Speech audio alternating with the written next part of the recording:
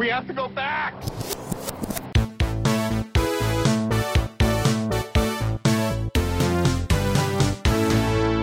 Hello, everyone, and welcome back to the Flashback Flicks Retro Movie Podcast. I'm Ricky, and Grayson had a very important meeting by the Jedi Council, but that's okay because we have an exact clone of him with us named Scott Nicewander. What? Who's that? He sounds attractive. It's you. Oh, that's me. That makes sense then. Yeah, hi. Welcome back to the podcast. We haven't had you on since Jingle All the Way.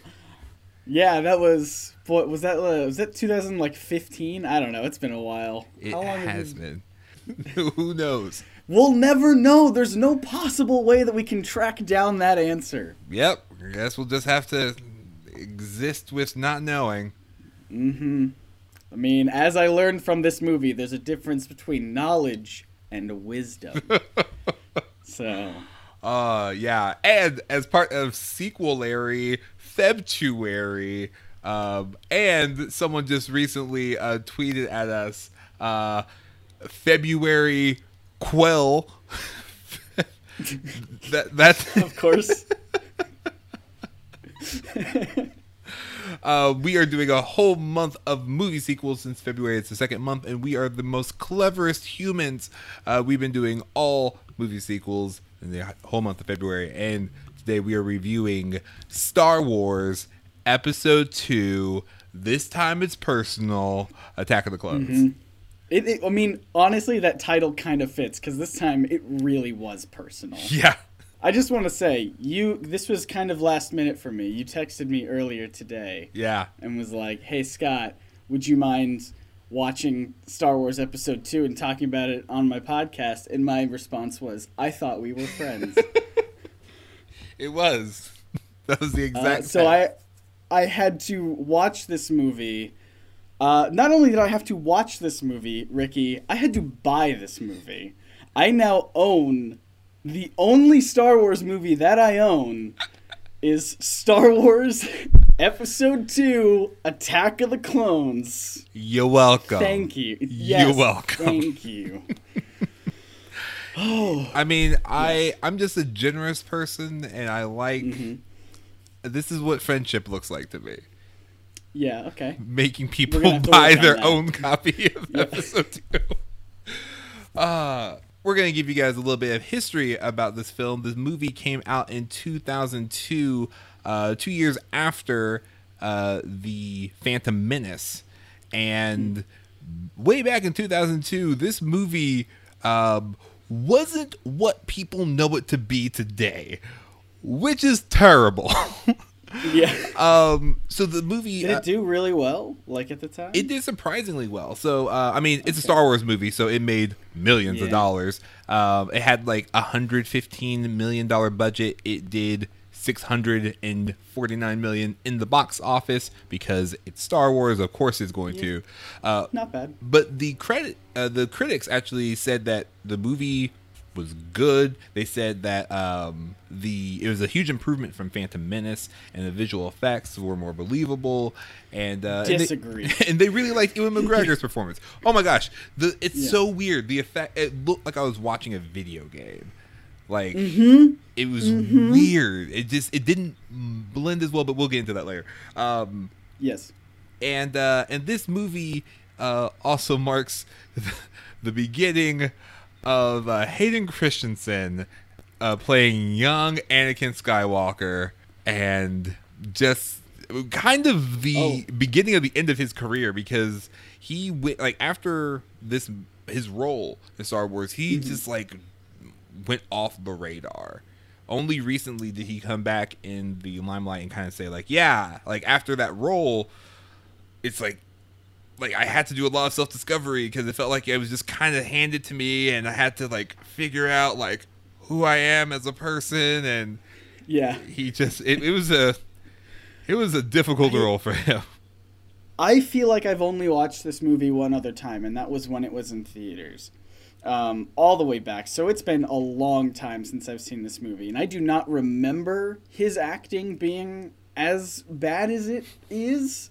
But I also remember, like, hearing from interviews and stuff that he didn't want to act that badly. He just, those were the only kinds of takes that George Lucas was, like, okay with. Like, so they, at the end of the day, like, he was trying to do his best, but every time George was like, no, could you say it more like this? And then he just, as soon as he embodied kind of like this brooding teen kind of whatever, then George is like, yes, that's what I want. And so they just kind of learned to do those lines that way. Yep. Yeah. And this movie, so episode 2 is called Attack of the Clones. Despite, I don't know, I just felt like that was misleading. But yeah, it's like I agree. It's Dawn of the Attack of the Clones. I feel like it's more accurate. It's Batman v Superman, right? Yep. But like where it's just they tell you what's going to happen in the title, but it barely happens in the movie. Yeah. But also, like, Attack of the Clones makes it sound like the clones are the bad guys. Yeah. But not yet. Like, that's a spoiler, you know? Like, Star Wars, Attack of the Spoilers. Exactly. Yeah. And so this movie is supposed to be the answer to George Lucas's 30-year plot point about the Clone Wars and why they happened. They didn't get to that until they actually made the animated movie Star Wars: Clone Wars, and then the subsequent TV series that lasted for a really long time, Clone Wars, which followed a slightly more mature Anakin Skywalker. Sure. Yeah, and because he's the definitely had better hair. yeah. It's Sans little Jedi rat tail, which I found out was like supposed to be like ceremonial. It's like so back pre even the Clone Wars movie, I want to say, or Attack of the Clones movie, right after they did Phantom Menace, there was another animated series done in the same style except 2D animation, and there's this moment where Anakin, like in this really cool like Samurai Jack animation, they're like, you're no longer a Padawan, and they take a lightsaber and they chop it off, and just like slow motion goes in the air, just like, you are a Jedi. I was just like, oh, this is awesome. I love that. But yeah, so that's the very abridged history of the movie. I'm curious, since you actually saw this movie in theaters when it came out, what do you remember? Yeah, so literally there were some key scenes rewatching it this time where I just first, I don't know why they're not important scenes, but they're scenes that I remember. Like, they're not even scenes, just like instances. Like on Kamino when Obi-Wan kind of gets back, like they're having that big old fight or whatever, and then Obi-Wan gets back up and he just like opens the door with the Force. I don't remember anything else. I just remember that scene where he opens the door with the Force, and it's not an impressive thing to do, but it's like, I remember that. That's kind of neat. Or like I mean how could I forget about the whole like sand? I hate sand. It's coarse and rough and irritating. It gets everywhere. But you're not sand, and that's why I love you. Like, that's... Hey, listen, that's how you become Mr. Steele, your senator. Mm-hmm. That's right. That's it. No, I mean, but, like, rewatching it, I finally understood some of the plot. Because, like, when I was a kid, I didn't know what was going on. I didn't understand this big conspiracy, with the Chancellor and everything. It's space politics, and the movie starts... with Obi-Wan lecturing Anakin about space politics, and then to which Anakin says, please, not another lecture on politics. And I'm like, yeah, exactly. Stick to follow your own character's advice, George. My favorite, the moment where I knew that this movie was going to be one of my favorites, is when they land and they say, I thought something bad was going to happen. Kaboom! That's right. Just from moment one. I was crying, laughing. I was just like, fool, don't you know that's the voice activation for blow something up? Yeah. That's the cue. No, there were God, there were so many parts of this movie where I couldn't tell if they were trying to be funny or not, or like there's like a really small part where Anakin is trying to protect Padme, and they're just at like a restaurant or something, and like one droid tells R2, "Hey, no droids," and I'm like, you're a droid though. Is that a joke or is this just really bad? Yep. That's part of the joy, is like they want you to decide for yourself. Yeah, exactly. Oh man. Yeah. So this is actually my first time watching episode 2 in its entirety. I've seen Okay. Have you seen the Red Letter Media review of like all the Star Wars prequels? No, I haven't. It's an endeavor. It's like 10, 11-minute part series. It's like basically a movie in itself, but it reviews the prequels as a whole and why they didn't work. And so I've seen that because I did see episode 1, and I pretty much didn't see episode 2 or 3, but I've seen clips of it and understood like why people didn't really like it. But after watching it for myself, it's not the worst. I will say that. Like I saw it, I was just like, you know what? I can see how this is entertaining. Do you mean it's not just in general, or do you mean it's not the worst Star Wars movie? In general, I'd say it's not in general the worst. Because like I felt like I understood more, just in context. Because one of the biggest things that people kind of rag on is the relationship between Padme and Anakin, which I didn't have a huge problem with, because the big argument is just like, I don't really believe that they're in love, and it's just like, oh, I believe that they are very much what they want us to believe they are to be, which is teens that these idiot adults are allowing too much responsibility with.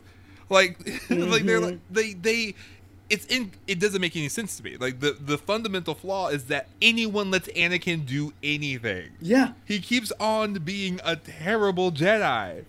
He keeps on just showing you all these signs like, yeah, I'm going to be Darth Vader in the future. You should have seen the signs. Yeah.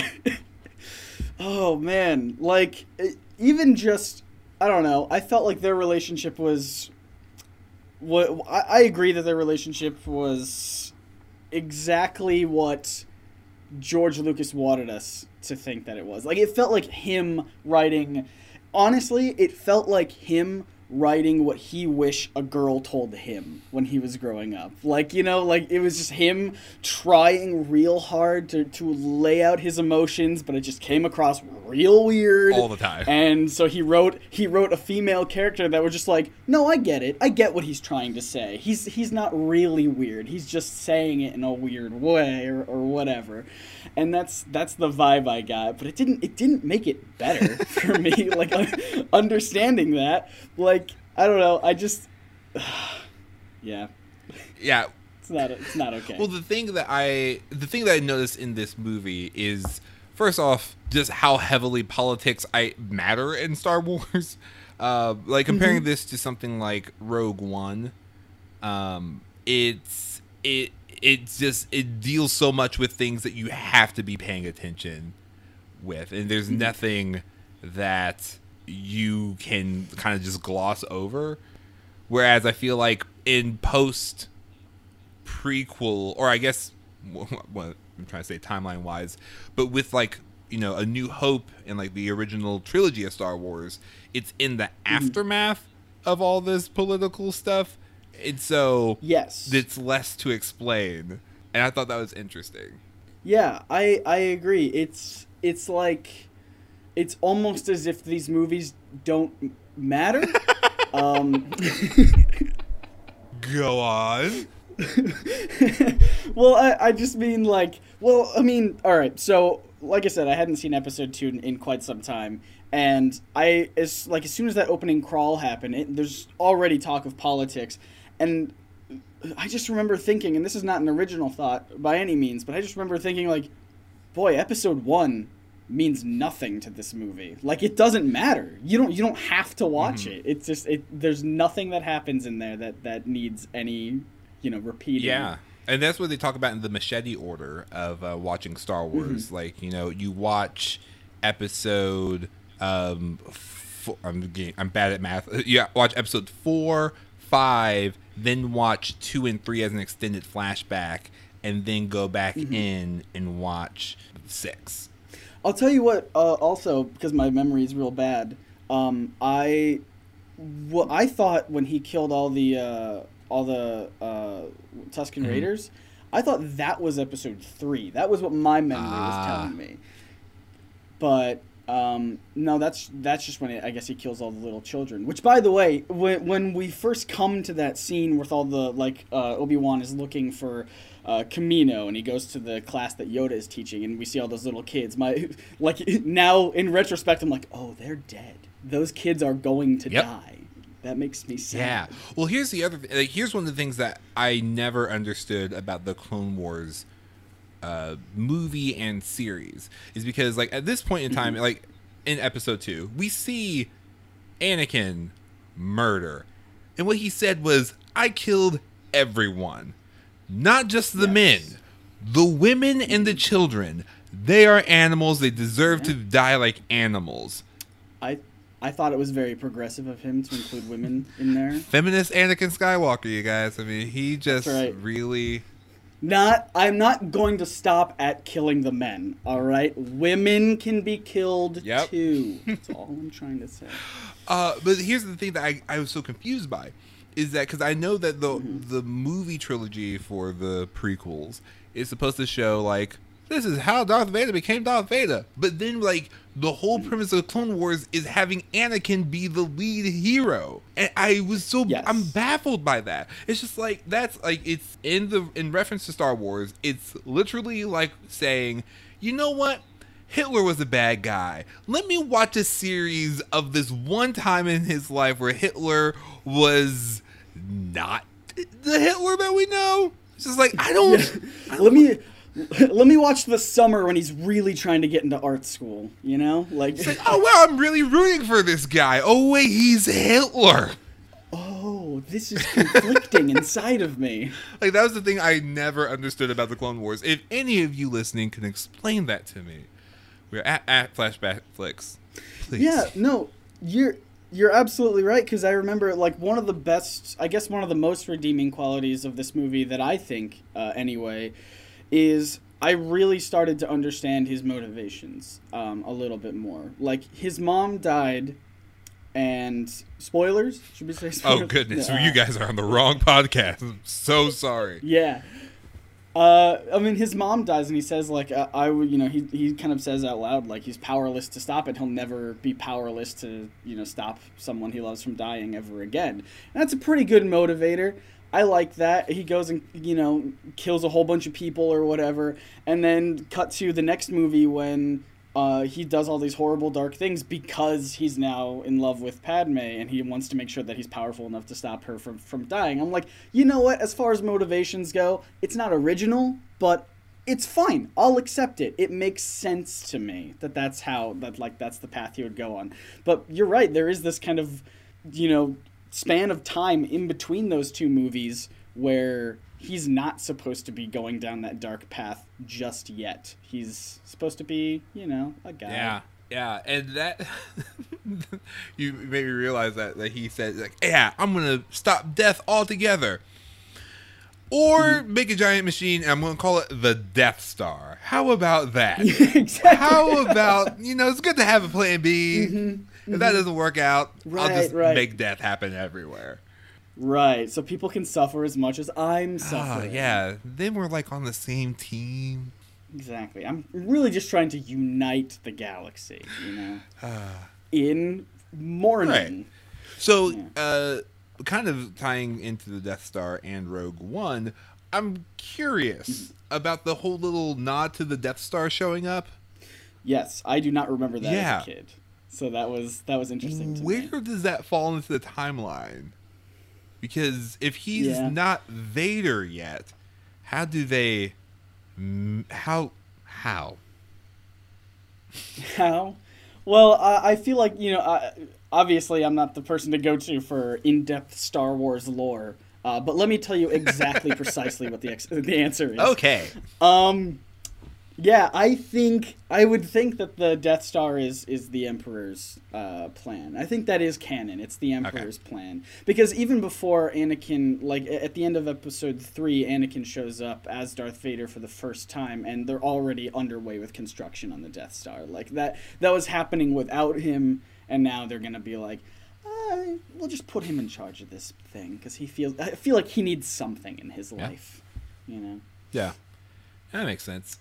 And the thing that I was really surprised by is like how much they're playing up Sidious not being like they. That was baffling to me. I'm just like, are you guys trying to make this like a big reveal?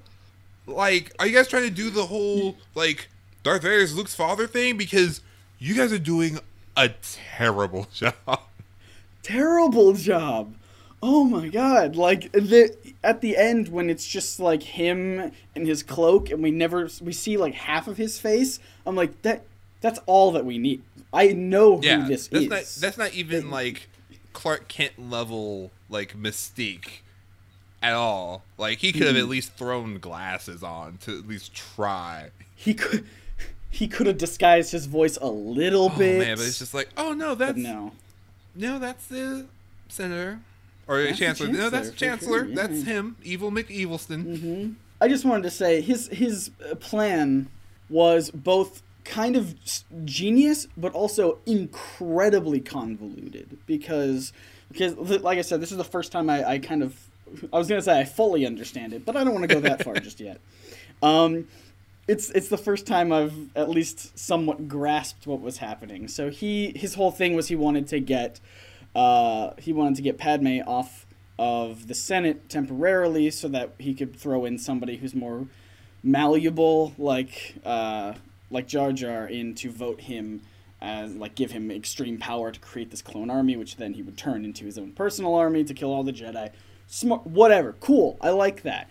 But when you get down to the nitty-gritty, how did he do that? He got, from my understanding, and correct me if I'm wrong, so Palpatine got Dooku to hire Jango Fett to hire an assassin to attempt to kill Padme. And then, knowing that wouldn't work, sent her off to... Huh. Yeah. It's just the weird chain of people to be like, all right, I need you to get this person to get this person to do this other thing. This is a bit much to me. I would love to see just his flowchart that he has in his evil language. Yeah. It's like, okay, so... And then when this happens, I'll tell Anakin you'll be the strongest ever. And then, that'll be good. Mm-hmm. Then I'll turn away and he won't know it's me. And then... Yeah, and then, like, he's, like, sitting around this round table of other executives, and everyone's like, do you think you might want to, like, disguise yourself a little bit? And he's like, what are you talking about? Perfect disguise. Would you like to try it differently? No.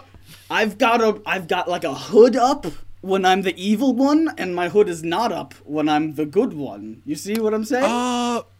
It's up? It's not up? Yeah. We'll workshop it. It's just fine. It's not that strong. Well, I disagree, but just. Oh man, because I didn't watch this movie, I also didn't know that we get background to Boba Fett as well. His clone daddy of himself. This movie felt like it had too many villains going on. I would have loved if Count Dooku was not in this at all. And if instead it was just Jango Fett as the big bad of the movie, teamed up with Palpatine or whatever. And that would have been it. And he's the only person that we need. Because he fought like 2 people in the movie as well. And then just died real easy on the second one, but it was Mace Windu who killed him. Which, it seemed... True. I was a little confused by that. Because... I thought that Jedis had no killing rules. I don't think that's true. Yeah, I guess not, because they hold things called lightsabers. That was my bad. But when it felt like he didn't know that a person was in there for some reason. Like the way they held on it, it was just like, oh, I thought you were just one of those other robots that we've been mercilessly killing. And then he's just like, he's at a weird crossroads at that moment where he's like, do I just own it or do I like feel bad about? You know what? It was on purpose. Let's do. Yep. I'm just gonna keep fighting. Too much. No one saw it. I'm gonna continue going on. Look at all these droids. It could have been anybody. Yep. I don't know. Yeah. And one thing that, or kind of going back to the whole idea of this movie making a little more sense to me as to like why the Jedi would do real dumb things. Samuel L. Jackson in that scene with Yoda, where they say, well, we should reveal to them that our ability to use the Force is diminishing. I was like, oh, yeah, y'all are desperate. Like this makes sense. This is why you guys are all chips in on like, well, sure, Anakin is unqualified, says these crazy things like, yeah, I should have absolute power. You know, things you would screen in a background check. Sure, him and I have different views on sand, but he could be the chosen one, and we can get this Force thing back. And that was something that I didn't realize, because that to me justified a lot of just all these things that they were doing that did not make any sense. And also, I realized that the whole in a galaxy far, far away, or in a long time ago in a galaxy far, far away, that so much of the problems that happened could have easily been solved by space cell phones. Like, they had to wait till they got to a landline droid and called in. I was just like, oh man, this is like space cell phones. Like, if they just had a phone, they'd be like, you guys gotta listen to this, and then act way quicker. Yeah, yep. That scene with Yoda in the lightsaber fight, I thought was really cool. Like, I feel like I might have the unpopular opinion about that, but when I saw that, I was like, oh man, Yoda's about to fight. Like, Yoda's about to wreck shop. When he just absorbed that electricity, when he just caught that electricity, I was like, oh my goodness, Yoda, yes!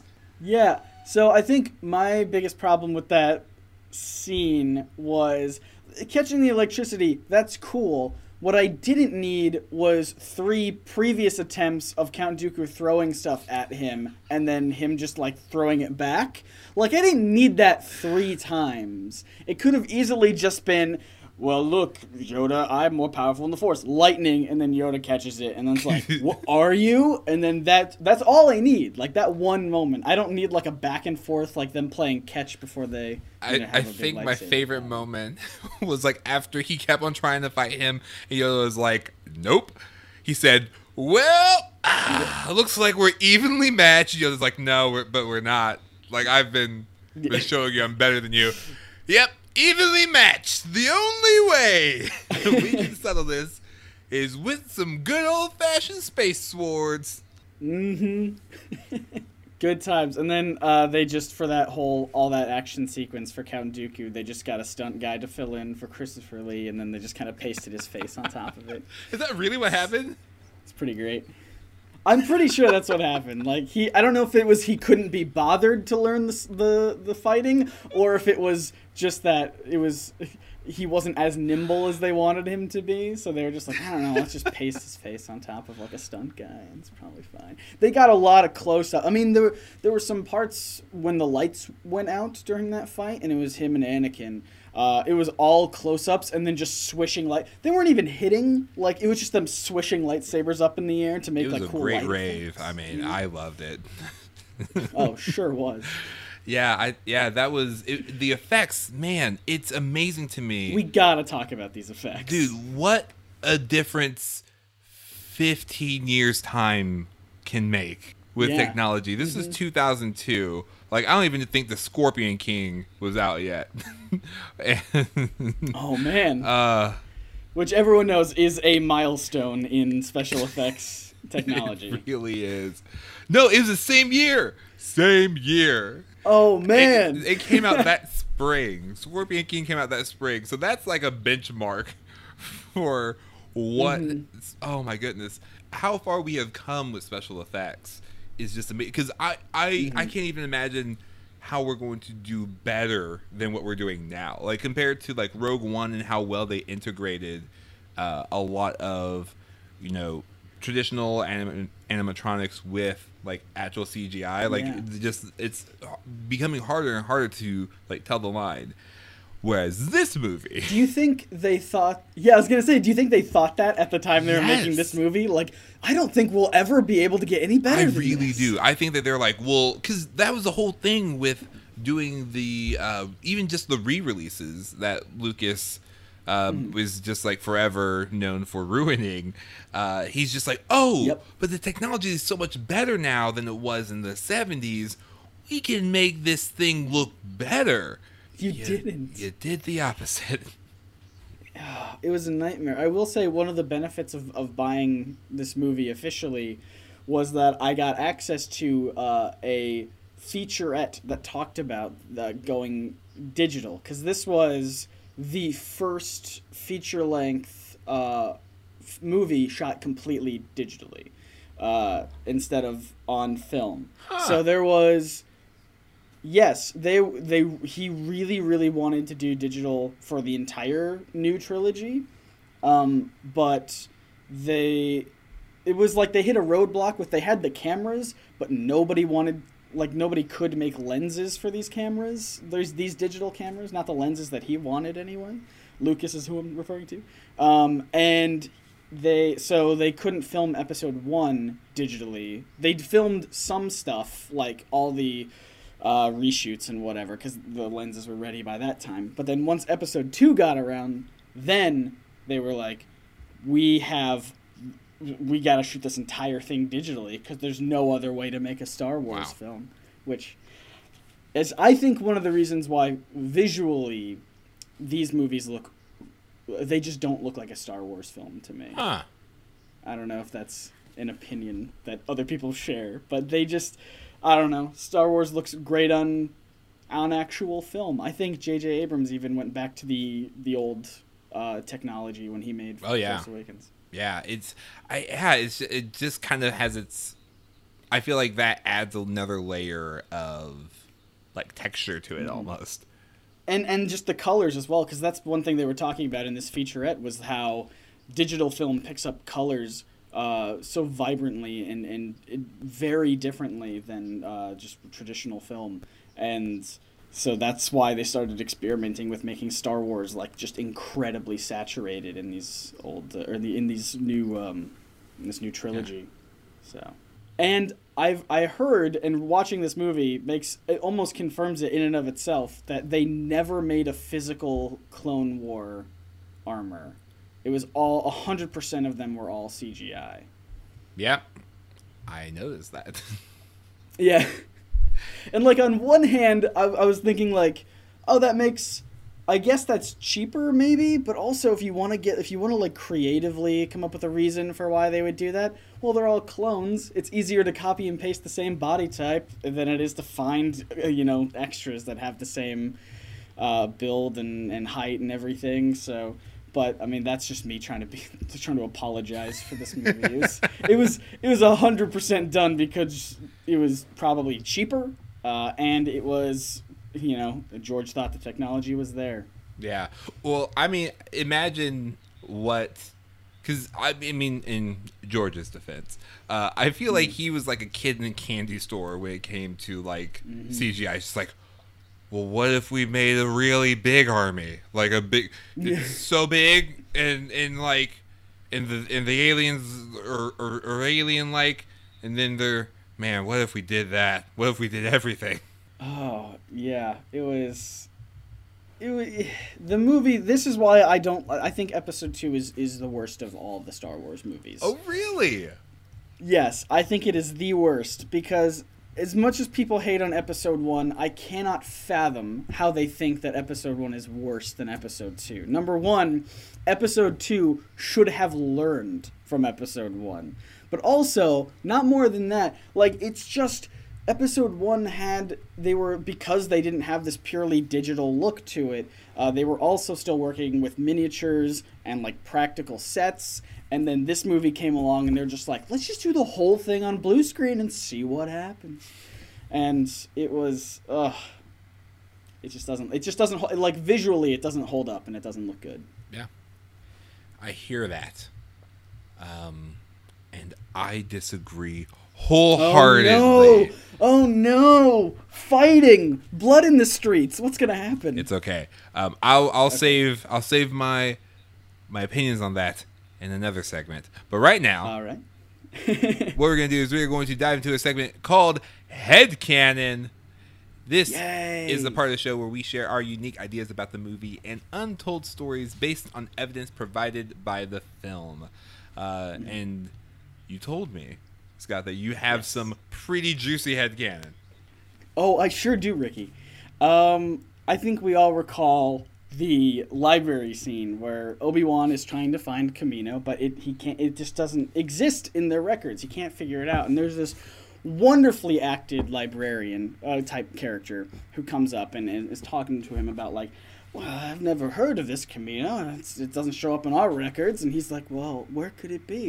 It's impossible that it's not here. It has to be here. And then she just very angrily, kind of whips back at him. If it's not in our records, then it doesn't exist. And then she walks away. My headcanon is that librarian character was actually Chancellor Palpatine in, like, Count Olaf style makeup, trying to just, like, continue to foil Obi-Wan Kenobi as he continues to get closer to figuring out his plan. Just like he's in there researching and just like, no, that's not a planet I've heard of. It doesn't exist. Stop looking. Oh my goodness, yes. I accept it. Look, they can't. That role, whoever that actress was, killed it. Absolutely became my favorite character of the entire movie, and I had to imagine a bigger part, that she was playing a bigger part in this whole scheme. Yeah. See, here, I love that piece of headcanon, but I have a piece of headcanon with the same character. Ooh, yay. So it is understood that so this takes place in a galaxy I'm flubbing it. So that whole thing. Yeah, Star Wars takes place in a galaxy a long, long time ago, in a galaxy far, far away. Yeah. And so that librarian, she reminded me of another librarian that's very prominent and very scary in their responses. The librarian Ghost from Ghostbusters. Nice. Headcanon. Same person. And she's just looking for Kamino. So she's just trying to find Kamino. She's like, where is it in the records? Like, yeah, ever since she met Obi-Wan, she's just been that's her unfinished on a business. Quest. Yeah, exactly. She's just trying to find it. Oh, I would love that. Yeah. And that's, I mean, I don't have a ton of headcanon just because so many things that happen. Oh, of course. I think the obvious one that we could repeat is that famous Jar Jar Binks theory that circulated the internet, which I think maybe bears repeating in light of this movie if people went back and watched it as we did. I think it's interesting how they played Jar Jar in this one, because they could have easily made him the grand manipulator, because he was left in charge of Padme's role. And so the way they played it off in this movie was, oh, well, if only, like the Chancellor was saying, like, oh, if only Padme was here. And then Jar Jar overheard that and was like, oh, man, well, I got to do that because that's what Padme would do. But if that was never set up and Jar Jar really was this big evil Sith Lord, then, him just ushering away Padme and taking over her position is all we would need. Like it would just be, they wouldn't need to try to convince Jar Jar to do anything else. He would just do it because he's in tight with the Chancellor. Yeah. So I think watching these movies again in light of that theory, I personally believe it super holds up. Oh yeah, because why would Jar Jar spend the next 10 years after Phantom Menace working his way up into the Senate? Mm-hmm. That first off is real suspect. It's just Yeah, and then he becomes the one person standing in between Palpatine and all of the power in the galaxy. And we're just supposed to believe that they manipulated him into giving the power away. Sure, fine. It makes way more sense if he was actually in tight with Palpatine and was like, hey man, I got you. I'm going to vote to give you all the power. Yeah. Yeah. This is more a question that kind of delves into headcanon. So you know that old 50s style diner that they met at? Yes, with Dex. Yeah. Mm-hmm. What?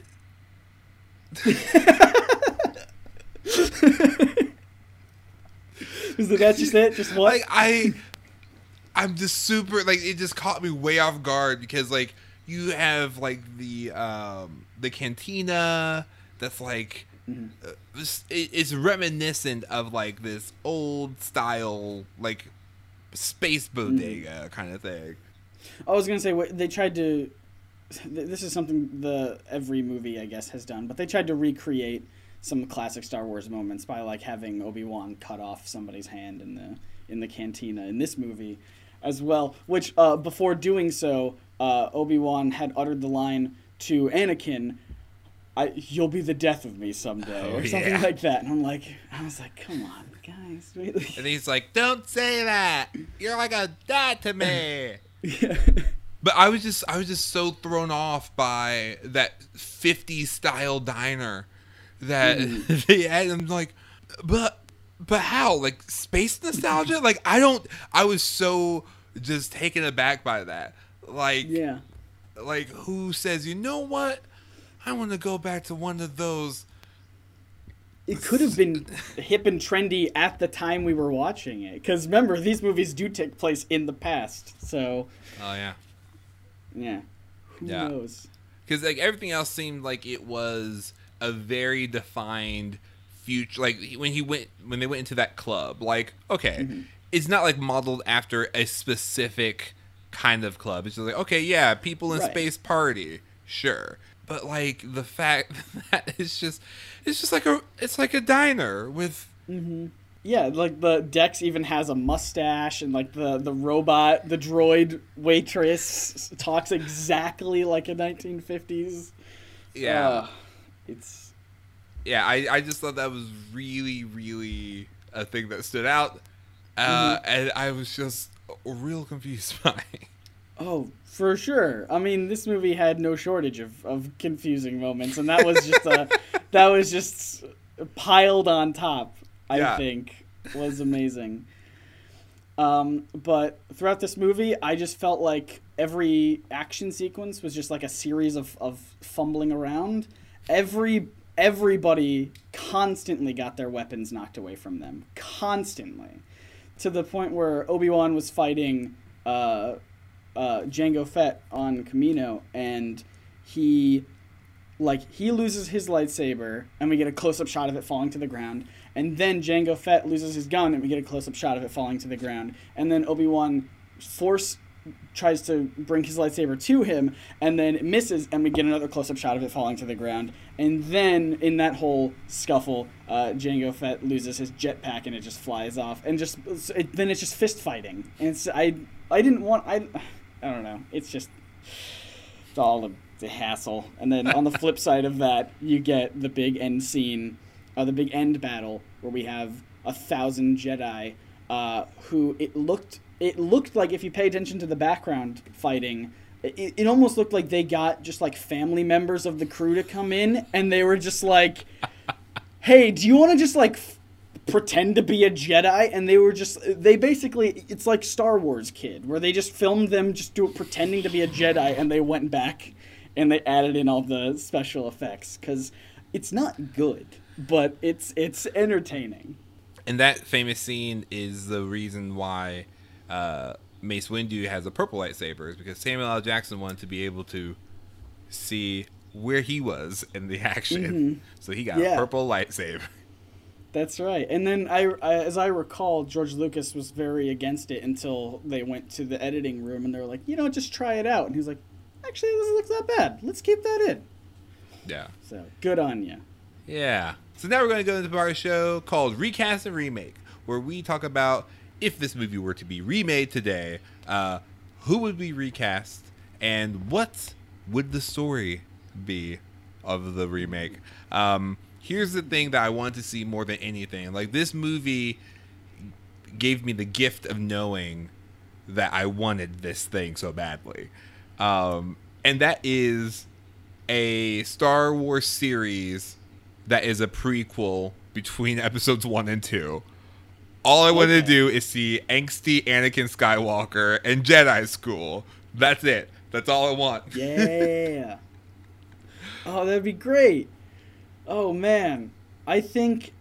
See, this is my problem, because I don't know if the timeline lines up with the rest of the Star Wars universe, but I think Anakin should have... Like, how old he was in Episode 3 is how old he should have been in Episode 1. Like, we didn't need to start him out as a kid. Start him out a little bit older, and then he just continues to get older as so we don't have to go through these angsty teenage years. Oh, but that's what I legitimately, throughout the entire movie, loved every time Anakin was super angsty. It was my favorite part of the whole movie. Oh, He's like, I'm stronger than him. He doesn't understand me. Just that one scene. Like, if I was in the head of Padme at that moment, all she was thinking at that exact scene was, I am just trying to pack. That's all I'm trying to do right now. Because she's just getting ready to leave, and he's like, I guess we're going on this trip. I'll protect you, because I'm stronger than Obi-Wan. He doesn't think I'm as strong as he is. And she's just continuing to pack, like, not even looking at him. She's just like, I don't want to get involved in this. Why is this one the one who's protecting me? This does not seem right. Yeah. Okay. Oh my gosh. Excellent point. Why literally no other Jedi have this assignment? Because he says, because we saw how many there were at the end of this movie. Any one of those could have been the fill-in. Oh, goodness. But yeah. No, I think they tried to explain that away at the beginning by being like, well, we'll put you with somebody that you know so that it doesn't interrupt your flow or whatever. But at that point, she's just not working anymore, so it doesn't matter about her flow. She's just... No, that was Palpatine. That was his little play. That makes... Look at you, Palpatine. But yeah, I really just love angsty Anakin. Like, maybe ironically, maybe unironically, I don't know. But I just know that joy was felt anytime he was just super angsty. My heart hurts knowing that we can never be together. Oh my God. I wanted to write down the entire piece of dialogue when they're sitting in front of like the fire at the end of the night, and he's just like spilling his heart to her, and every sentence is completely disjointed from the last, and it's like he talks about how like how he's dying inside ever since that he came into her life or whatever, and then he's just like, I feel pain and it's agony. And then he just follows it by being like, I'll do anything that you want. Just tell me what you want. And I'm like, what is happening right now? Is this love to him? Ugh. Yeah. It's a nightmare. And here's the other thing I really want to see, just like as a spin-off material. I just want to see Jedi Academy. Because here's the thing that I'm also a little confused by. it feels like Anakin is the only teenage Jedi. He's one of a kind. But yet they have Jedi preschool where they teach kids to tell Obi-Wan he hit the files.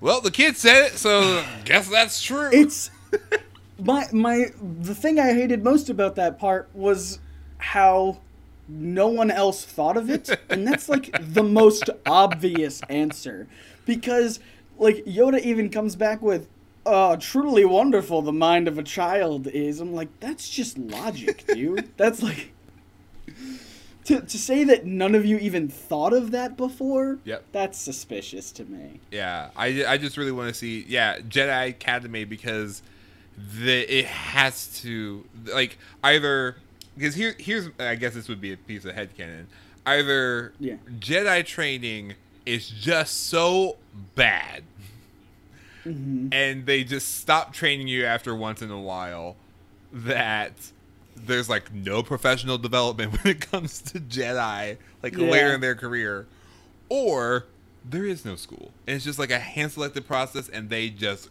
go with the flow. And I want to think that there is like an actual Jedi Academy, because all of the adult Jedi are on the same page to some degree, because apparently only Jedi turn evil. That's the other thing. It's not like there's like another like rival school of Jedi-ery. It's just like, oh yeah, he used to be a Jedi and now he's super evil. Like, it feels like like there has to be some kind of like, I don't know, selection process, background screening, or something that we just aren't seeing. That's just like the major flaw in the Jedi system. Because now all I'm picturing is like a set of new parents who are really hoping their kid gets into Jedi school, because if they don't, then they're just going to be turned into, like, they'll have no other place to go but become Sith. So, yep. They're just trying to protect their child's future. Yeah. The like that would be a great movie if it was like a pair of feuding parents trying to get their kid into the last slot of Jedi school. And actually, comedy ensues. That is the plot of The Last Jedi. That's you are correct. There's one slot left. Who's gonna be the last Jedi? Who's gonna be the last Jedi? Spoiler alert for That's Last right. Jedi, guys. Sorry about that. Yeah. Yep. Oh, fantastic. I really that's really what I want to see. As far as casting goes, yes. Let's just say they decided to remake Episode 2. Which they will at some point. Absolutely. I would really enjoy seeing I'm blanking on his name. He's Peter Malark. Jake Lloyd, modern day. No, I know. Josh Hutcherson. Yes. Josh Hutcherson would be such a good Anakin. Ooh, he would be. I would love him as like teenage Anakin. He plays that angsty teen pretty well. Yeah, and I think that he could do it. I think he would do it in a way that because, I mean, I won't go back into the. I will. I think the way that Anakin played, or I think the way Anakin was played was, when he was angsty, it made sense, but when he was just unhinged, it didn't, because like no one kept him in check except for Obi-Wan. Yeah. Obi-Wan's the only one who's like, dude, not cool. But I feel like if Josh Hutcherson were to play him, I think it would be a little more connected, and because there's no reason why he should be upset, in my opinion. But maybe I forgot about teen angst or whatever. But it's just like, you're in training. You're the only teenage Jedi here, and you've been doing this for 10 years. What are you upset about? Like, it's not even to say it's teen angst is even a bit much, because as of this movie, he's 19. Like, he's not in his middle. He's not in the middle of his teenage years. He is almost 20. This is the last possible year someone could call him a teenager. He should be out of this phase by now. You're so right. I completely forgot about that. I forgot how time works and that he wasn't 7 in the first movie. Yeah. No, he was 9. And then it was 10 years. This movie jumped 10 years into the future. Yeah. Oh, man. Oh, my God. And of course, for Padme, Jennifer Lawrence. I don't know why, but I just think that she'd be really, really great. Yeah, just paired up with Josh Hutcherson. Yeah, and then Chris Hemsworth would be Obi-Wan. And Palpatine would be Christopher Walken. Man, I love that. Great casting. You're welcome, future Star Wars movie. We did it here first. You know, I mean, maybe it's just because I'm a big Aquaman fan, but I would love to see Jason Momoa in a Star Wars movie in some capacity, like as a Sith. Yes, Lord. I think he would rock that role. So if they wanted to completely, I mean, I understand, like Dooku, out of all the other Sith Lords that we've seen, Dooku kind of seemed like the most civilized one. Like even to the point where his lightsaber almost was shaped like a cane, like it was, you know, like he was just supposed to be this. I'd much rather use the Force than fight with a lightsaber, but oh well. But I would love if they just completely wanted to redo Dooku as someone who's actually terrifying and menacing, a phantom menace, if you will. Then, having Jason Momoa stand in as like a physically imposing character would be. Yeah, I was gonna say, heck, he didn't even have to be Dooku. I would love to see him as a recast Jango Fett. I think he'd be great. Ooh, he role. would. I was thinking of him maybe as like Darth Maul's second cousin, Derek. Oh yeah, Derek Maul. Yeah, that's the one. Yeah. No, but he'd be a great Jango Fett. Man, he would be awesome. Because then we would get get Jason Momoa clones as the clone army, and it would just, and everyone would be happy. Yeah. Yep. If you are going to have all these different aliens, why not have Muppets? Yeah. And it's a good call. And also the nod to Frank Oz is fun. I wonder. I feel like why not have Muppets should be the tagline of every movie. Yep. Why not have Muppets? Why not have Muppets? I don't understand the problem here, guys. They're available. All right. So now what we're going to do is we're going to wrap up our review with our reasons to recommend. You are challenged, Scott. To find a reason to recommend this movie. I have to find a reason. This can also just be your final thoughts about the movie if it's too challenging.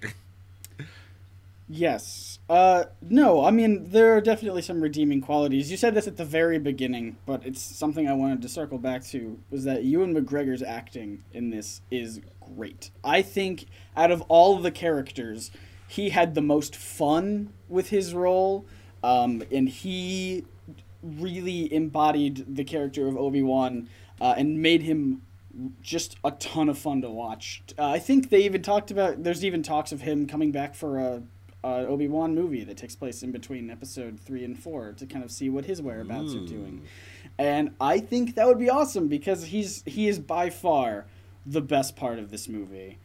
Even just his quips to Anakin back and forth are great. So definitely watch it for that one and only reason. Yeah. Here's the thing. Like, this movie, I went into watching Star Wars Episode 2 kind of expecting it to not be great because of the reputation that the prequels have now gained. But after watching it, and especially watching it for the first time in its entirety, I think it's worth seeing and understanding what they were going for. It's nowhere near what Star Wars kind of has become today, especially with Force Awakens, Rogue One, and like what those movies gave us Star Wars wise, but this movie was its movie. Well, let me say it like this. But this movie was trying to fill in the gaps. And for that, it did it. It did this thing where they wanted to answer these questions. They wanted to give more details to the lore, even though it didn't necessarily need it as a franchise. But the thing that I really did enjoy about this movie was watching angsty Anakin just angst all over the place. It's like where I couldn't enjoy Peter Parker's angst in Spider-Man 3, I could enjoy Anakin's angst in Episode 2. And it's fun to see this movie in context to its time, because like I feel like if we didn't have these movies, I don't think that we would have gotten what we have today. I would argue, pointing to a video that you recently made, I think the prequels are the breath of kind of farce in the Star Wars franchise to give us a fresh new take on what we now have. So basically, this is the Adam West Batman or the Joe Schumacher Batman to make us more appreciate, to kind of get us ready for this next set of Star Wars films that are more serious. Because these are, you're right. I mean, to say that these aren't farcical is just wrong. I think, like, because just from the very beginning they have that chase sequence where they run through like power couplings and they get shocked, and it's played for a laugh. And so like they run through they fly through electricity, and you're expecting, oh, they're gonna get hurt. This is like a big, it's a trial in this, action scene, and they just kind of go like just shake it off, and they're like, I told you not to do that, and then just nothing, and then continue on with the completely useless, and it's just played for laughs. So that's what these movies are. They're just supposed to be like a palate cleanser for the rest of these other Star Wars movies. Overall, I would say I would recommend this movie, especially if you're a completionist, and especially after. I think it does still work in the Machete order of things, because if you watch it as a whole within the movie, I think it fits in and it has its place, especially if you do want that backstory. So, also, if you're looking for some dating advice, look no further than this movie. Just compare the one you care about to the opposite of sand, and results may vary. But it worked for Anakin. It sure did. Well, that is our review of Star Wars: Episode 2 - Attack of the Clones. Let us know what you remember about Attack of the Clones on Twitter and Instagram. We are at Flashback Flicks. And it would help the podcast out a lot if you left us a review on iTunes. So on a scale of sand to Padme, how would you rate this podcast? This specific podcast about Attack of the Clones. And we would really appreciate it. Yes, please. And Scott, where can they find you? You can find me at a wealth of places on the internet, but I'll just tell you about one then, because I, along with a friend of mine, Dylan, who you may know as Orem on the internet, or you may not know him at all, him and I just recently launched a brand new podcast called The Online Podcast, because we're hilarious. That's the one. That's the one I've heard about. Yes, it just launched today as of us recording right now. And there's 6 episodes up right now. It's just a dumb, silly time of him and I just chatting. No topics, nothing particular. So if you just want to listen to two idiots talk for a bit, then go over there. It's a good time. Other than that, you can find me at Scott Nicewander everywhere on the internet. That's right. That's awesome. And thank you so much, Scott, for joining us for this lovely conversation about Star Wars. I mean, thank you for having me. Although I will be sending you the bill for my now Star Wars movie collection of one film. That is understood. And we are going to continue on with our month of sequels. So be sure to tune in next time right here on the Flashback Flicks Retro Movie Podcast. Until then, remember to be kind and rewind.